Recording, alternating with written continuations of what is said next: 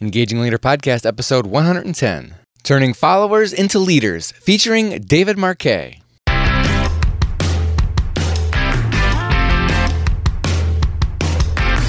Does your leadership inspire trust, passion, and action? Welcome to the Engaging Leader Podcast with Jesse Lahey, consultant, writer, and speaker. Jesse has helped executives engage hundreds of thousands of people. Join us now for principles to communicate, engage, and lead with greater impact. Welcome to the show, Engagers.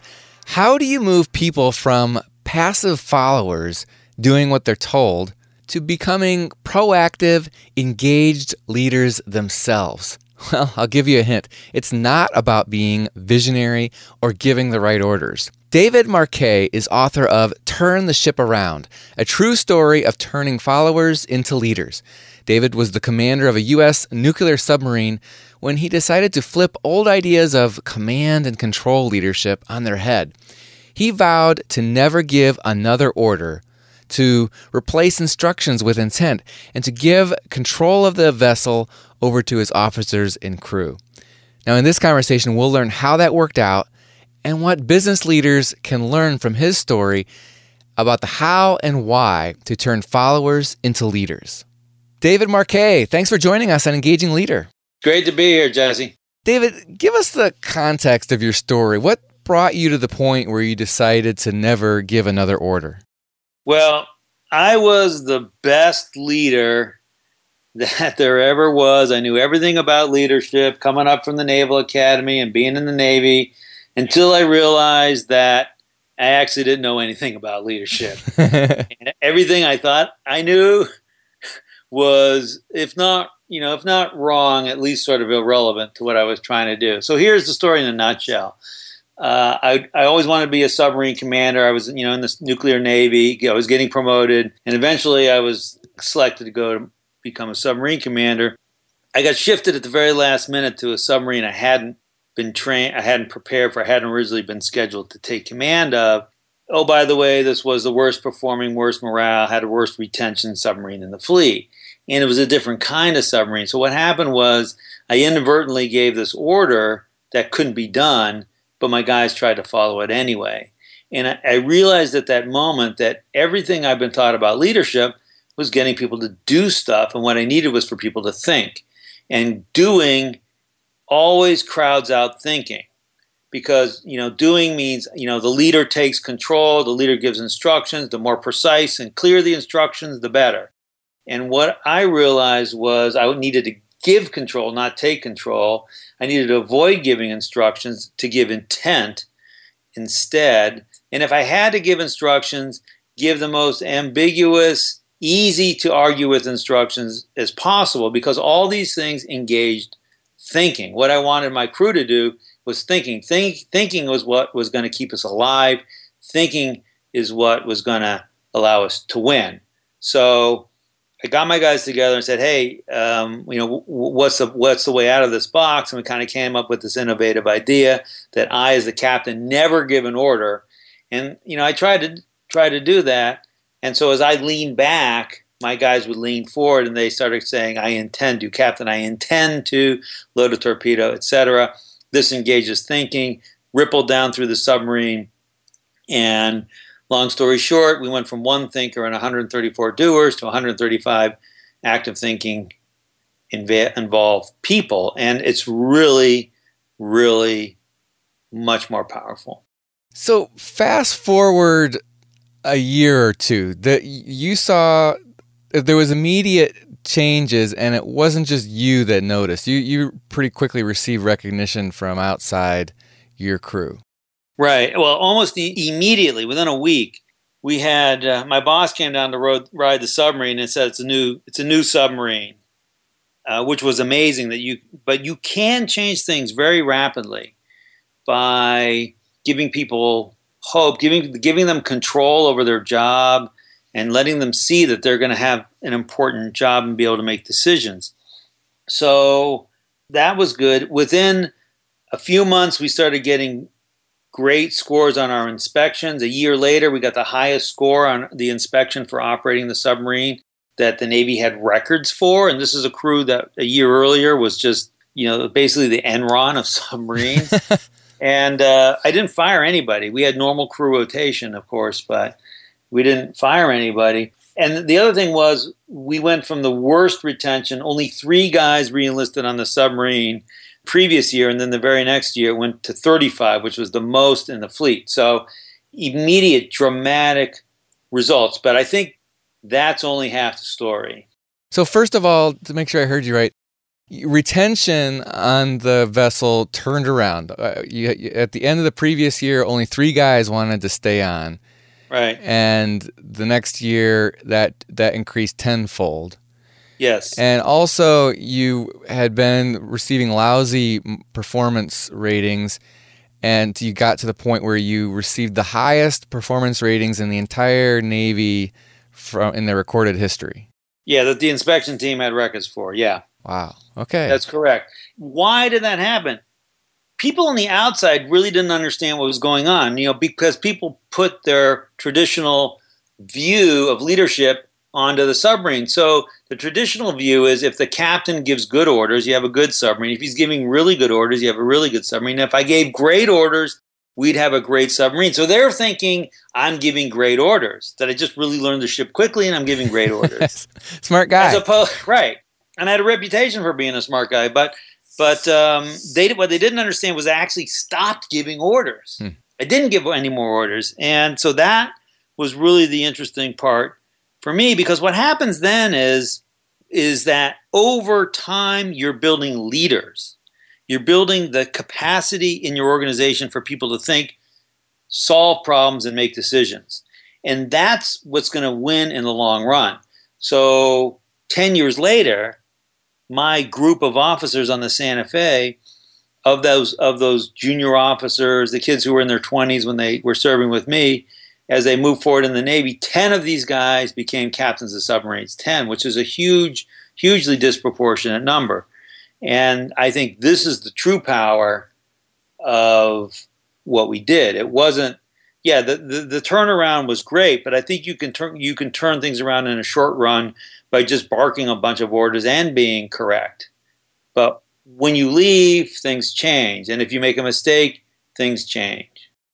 If your submarine produced 10 captains in the following decade, what's average for a submarine? About between 2.5 and 3. Wow. So 5 times as many leaders came out of your crew as normal. Right. Yeah, that's impressive. And what does that do, in addition to, obviously that's good for those leaders, but what does that do for you as the leader? Well, it does everything for me because, first of all, in the short term, while I'm on the submarine, when I first got there, I just felt like I was the sole source of energy and motivation, and I was the locomotive. I'd run around, give a bunch of orders, and then run around again and check on everything, and run around again and give more orders. And if I weren't there, either giving orders and motivating people, all this kind of stuff. And I left, there was sort of this decay, right? Energy would sort of decay, and I'd have to come back. In fact, we had, in the Navy called spinning plates, where you imagine the guy who's got the sticks and the spinning plates, and you got to spin the plate, and every once in a while you got to keep coming back and spinning the plate. And that's how it felt, because absent the leader, energy reduced. But what happened with us was, because I had taken the step back, energy was going up. Energy was going up without me. They didn't need me. And what does that do for me? Well, first of all, in the short term, it just opens up all this space in your head. So instead of running around and trying to be the guy who's putting energy into all these different issues and spinning all these plates, the crew is generating their own energy. And I can sit back, and that opens space in your brain to think about stuff you just that's crowded out by all the running around. Longer, strategic things, longer term things about managing people in a way that I would have never come up with. I'll give you an example in a minute, but the second thing, and I think what's more important, is over the long run, if I weren't speaking and retelling the story, I would have forgotten about all those inspection scores. Those things kind of fade from memory. But it's when you get a phone call or an email from one of my guys and says, "Hey, Captain, I just got promoted. I'm going to be the captain of a nuclear submarine. This is something I never thought I'd be able to do, but because you believed in me, and I'm on that path. That just makes you feel good inside, and that's what I think my life's been about. Has been somehow touching these other people and seeing what they can do in their lives. So, first of all, just to back up a little bit, you basically talked about, instead of all the focus on telling people what to do, which is another way to say that is delegating responsibility for a task, you were essentially delegating complete authority for planning and making decisions. Question, I guess, an immediate question that comes to mind is, how do you decide how low of a level in the organization to push authority for any given decision or action? Yeah, that's exactly. So those were the decisions I was now making, was who could make which decisions and how far could I push it.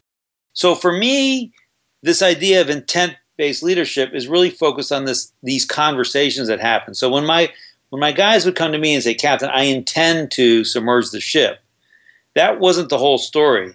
We'd have a conversation. They would explain two things. One, why was it technically correct? Why was it technically safe to do it? And I understood their technical competence. And number two, why, from an organizational purpose perspective, did we want to do it? And I would understand then how they thought about what we were trying to achieve as a submarine. And those conversations gave me insight into their thinking and allowed me to differentiate guys who I could give more and more authority to, and guys who I needed to gestate where they were for a while before they could go up to the next level. But so these are the two pillars by which I would assess whether someone was ready for more. But what I don't want your listeners to come across with is this idea that, hey, you prove to me you're 100% ready to make this decision and then I'll give it to you, because that's never going to happen. Mm-hmm. I think the leader needs the courage to find the guys who he thinks they're at like 90% or 85% and just do it. Mm-hmm. Because only by doing it will you expose what really needs to happen. Like, I imagine that you know what we're trying to do on the submarine, but I don't really know until I actually give you the authority to make a decision and see what happens. So you kind of have to suck air through your teeth and then give the decision. And we use the construct of above and below the waterline, right? A naval or any ship that gets hit above the waterline creates damage, but generally won't sink. A hit below the waterline could cause you to sink. So things like, starting up the reactor, loading a torpedo, these weren't things where we were looking for people to be creative, right? You don't get to decide, right? You just follow the procedure. But for things like, how we were going to prepare ourselves, how we were going to prepare the team to start up the reactor, how we were, were we going to meet an hour ahead of time, 6 hours ahead of time? Were we going to do it at 3 a.m? We're going to do it at 3, all those kind of things. I was able to give a lot of authority and let see what happened. So when you watch in the movies, let's just say like Sean Connery in Hunt for Red October, right, or something like that, it's always the captain or commander who's saying, okay, dive now and turn 34 degrees and all that. And so you were basically letting your crew make all those decisions, and until you had them fully vetted, you basically had you expected them to tell you what their intent was, and then you sort of felt out, asked them some questions to make sure that they had the technically correct answer and then the organizationally appropriate answer. Yeah, exactly. And you're hitting on the exact problem because, everyone watches those movies. Another one of my favorites is Russell Crowe in Master and Commander. But any movie, any movie where there's a CEO or a boss or a captain of a ship or a general, you see the person giving orders. That's what they do. And we all think that's what leaders do. And so the kids would come to my ship when this is what their idea was. We'd have to sort of blow that up. And I don't know a movie that captures kind of the way it was on the submarine. So Stephen Covey, I'll give you a little snippet though. Stephen Covey came because we started doing really well, and I was using some of his stuff. He heard about it, and he came. He kind of watched, and all day long, basically, I stood there, but guys would come up to me with, I intend to do this, I intend to do that. And these decisions were kind of being made all over the ship. So if you think about a movie, you need the camera to go someplace and have there be a focus of attention. But my submarine wasn't like, there was no sort of focus of attention. Stuff was happening everywhere. Everyone was making decisions. And he turned to me and said at one point, if I didn't know you were the captain because of the little symbols on your collar, it would be hard for me to actually figure out who the captain here is. That was Stephen Covey who said that? Yeah. It's funny because coming from the wrong person, that would sound like a put down, but obviously from him, it was a very high compliment. It was the highest compliment he could give. And he said, this is amazing. It's the most empowered workforce, not military place, but workforce I had ever seen. And this was in 2000. And actually Stephen Covey was the guy. Then he turns to me and he says, I figured out what's going on here. Now, for me, like in the book, right, that I wrote, there's a sort of this, even though I try to avoid it, there's sort of this sense of preordained success, right? We know it's going to be successful. Otherwise, it would be a book. But at the time, it was like chaos. We had no idea. And Covey says, I figured it out. I was like, well, it's good, Dr. Covey. Please tell me. And he said, look, and we stitched together what we call the ladder of leadership. And he said, so at the bottom, there's tell me what to do. Guys come up with, quote, either tell me what to do or some camouflaged format of tell me what to do. Like, hey, boss, we got a problem with the main lube oil pump, and they don't give you a solution. That's can't tell me what to do. Mm-hmm. So you just try and move someone from tell me what to do to I think. And then I think to I recommend to request permission to I intend to that I've done. I just did it. And by attaching words to these different levels of empowerment, we put together this ladder. And I said, yeah, that's it. That's very helpful. It was the best leadership hack I ever saw. Now, just to finish the story on the submarine, so we have this quick conversation. We get 6 levels really quick. And he puts his head down. He's kind of rubbing his forehead. We've been underway for about 8 hours, and I think he's getting seasick or something. And I said, Dr. Covey, are you okay? Do I need to get the corpsman? He says, no, I'm fine. He's rubbing his head. I said, fine. It's just I need 7. I'm a 7 guy. So we brainstormed for a minute, and we came up with the number 7. But I used that ever since, and it was so useful because I could just hear. When people would talk to me, I could just hear, oh, you're here on this, you're here on the ladder, and I want you to be here. And I would just say, you know what, try saying this, say these words. And, I never used the word empower. In fact, I hated the word empowerment. I never used that darn word. And I hated the word engaged, right? Mm-hmm. We want to engage, I said, I don't even know what that means, but I want people to say this, right? So just to kind of break this down to a practicality. So this language of leaders, if we as a leader are hearing people say things like, tell me what to do, or they bring us a problem without a recommendation, which is the same thing. We got this problem, tell me what to do. Right. How do you get them, what would you say in response to get them to the next higher level? Yeah. So the first thing you do, first of all, you have to recognize that they're trying to trick you into telling them what to do. And an interesting exercise is to look at your email, your sent emails, and see how many times did you tell people what to do in your outgoing, which is a terrible. But anyway, so a guy comes to you, says, person on your team says, hey, what do you think I should do here? Don't tell them. Say, what do you think we should do? Now, a lot of times that's going to be scary, especially if they haven't been accustomed to it. So I have 3 little strategies to getting from tell me what to do to I think. Strategy number 1, make it small. Just break it up into a little piece. Like, don't say, should we submerge the ship or not? Just say, well, tell me about what we're trying to achieve here as a submarine. So it's one little piece of it. Number 2, change perspective, where you say, well, what if you were our client? What if you were me? What if you were the CEO? What if you were the board of directors? What if you just sort of get them out of their own head and let them talk about it from different perspectives? I really like actually putting them in your chair.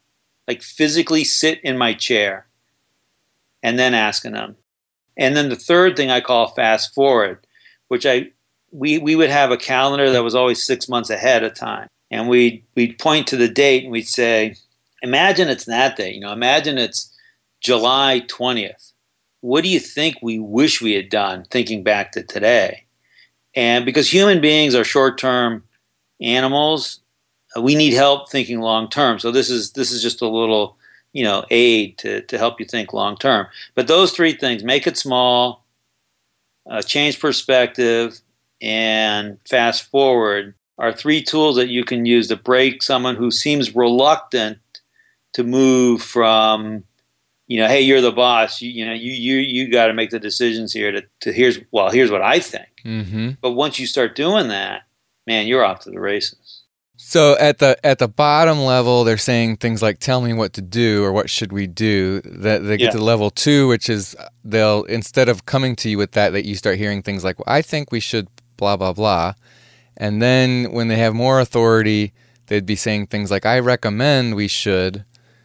And but eventually you want to get them to saying things like, "Well, I intend to do this," and then eventually getting to where they're reporting on what they've done. "I just did such and such," and even better would be, "I've been doing such and such." Exactly.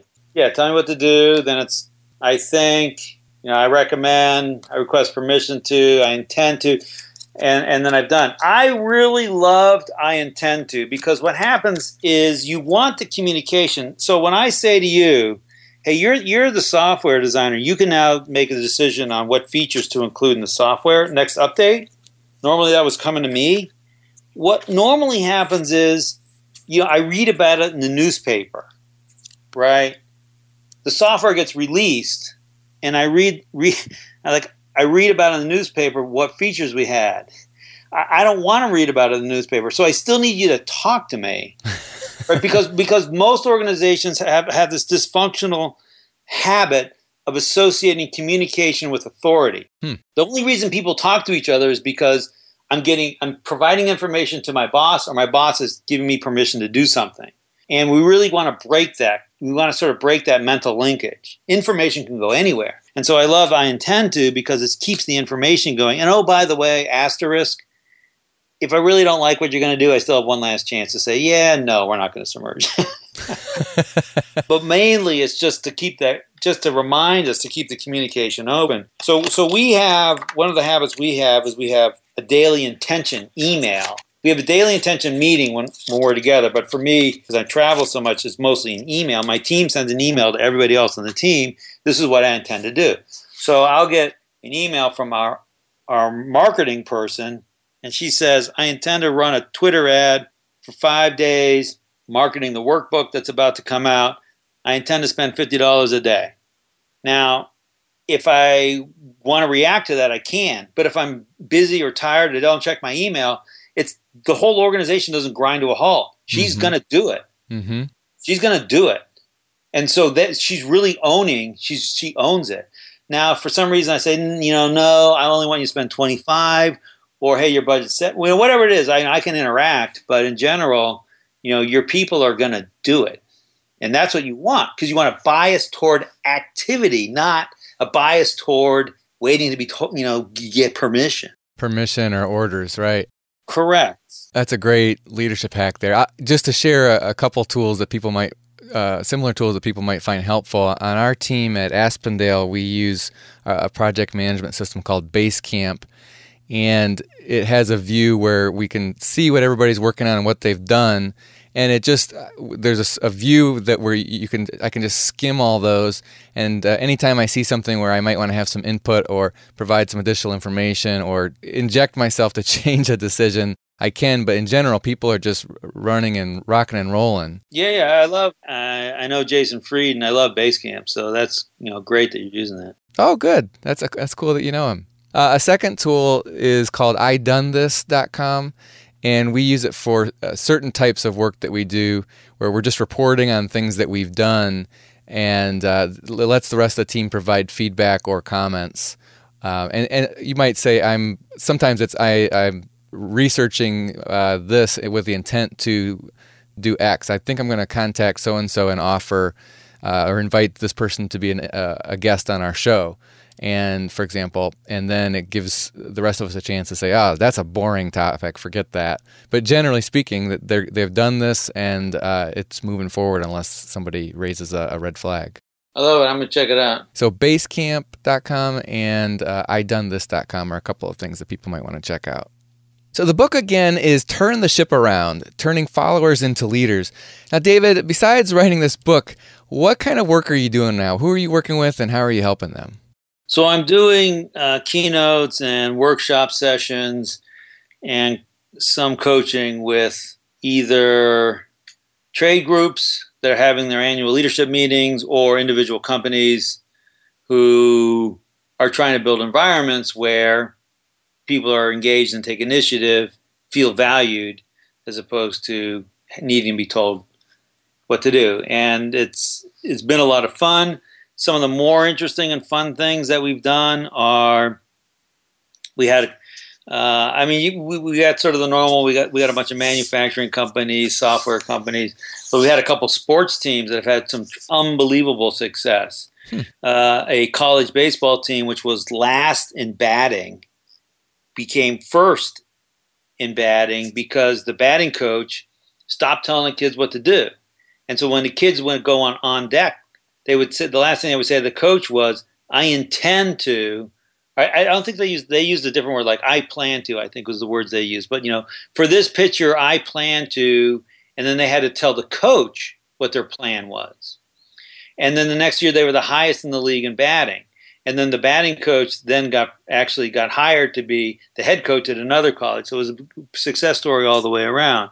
A secondary school football team in Canada had similar success where the coach, got the kids thinking rather than just following the playbook, got the kids engaged in thinking. We've had a couple nonprofits, a school. One of our more interesting things has been an autistic school in Long Island where by giving the teachers more authority, we're seeing more engagement with the kids.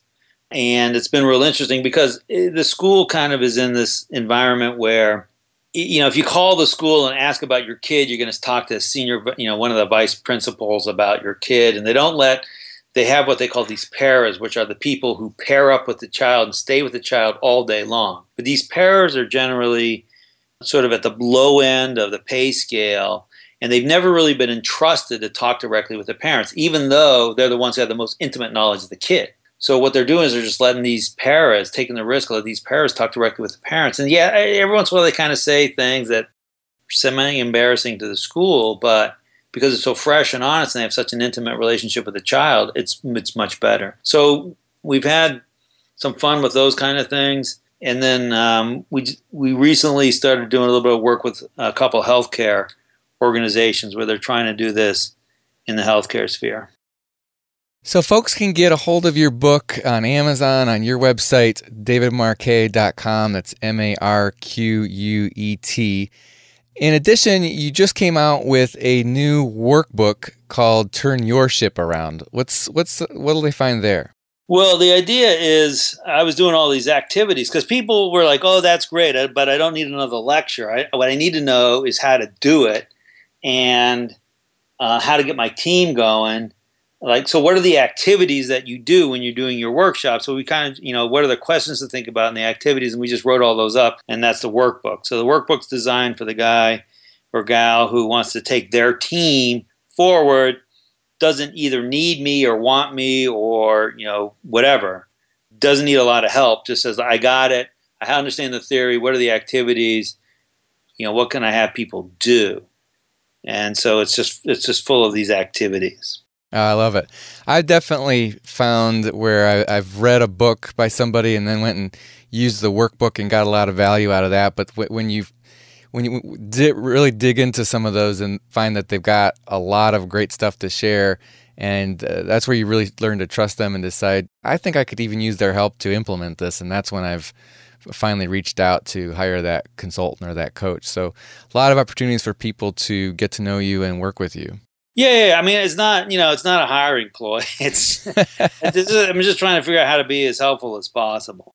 David Marquet, thanks so much for joining us on Engaging Leader. Thanks for being on your show, Jesse, and best of luck to your listeners as they create better environments for the people they work with. All right, Engagers, that wraps up this episode. We'll put a link in our show notes to David's book, Turn the Ship Around, a true story of turning followers into leaders. Encourage you to check that out. Also, we'll put a link to his website, davidmarquet.com, where you can see a video sketch of the book. You can also sign up for leadership nudges that David provides by email. And you can we'll also put a link to his profile on Twitter, which is at @LDavidMarquet. You can find the show notes at engagingleader.com/110 as in episode 110. And while you're on the show notes page, I encourage you to provide your thoughts or questions in the comments section.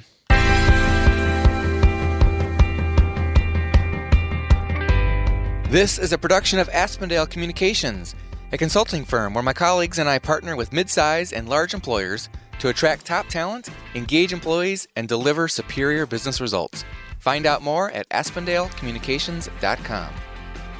Our thanks to Joe Sherwood, our producer, Tom Hitchcock, our programming director, James Marler, our sound engineer, Cliff Ravenscraft, our podcasting advisor, Dustin Hartzler, our website engineer, JJ Leahy, our video and web intern, Rick Tarrant, our announcer, and Max Brody, who composed our theme music. Until next time, remember, you are always communicating and leading. Let's make the most of each opportunity to engage the people we care about.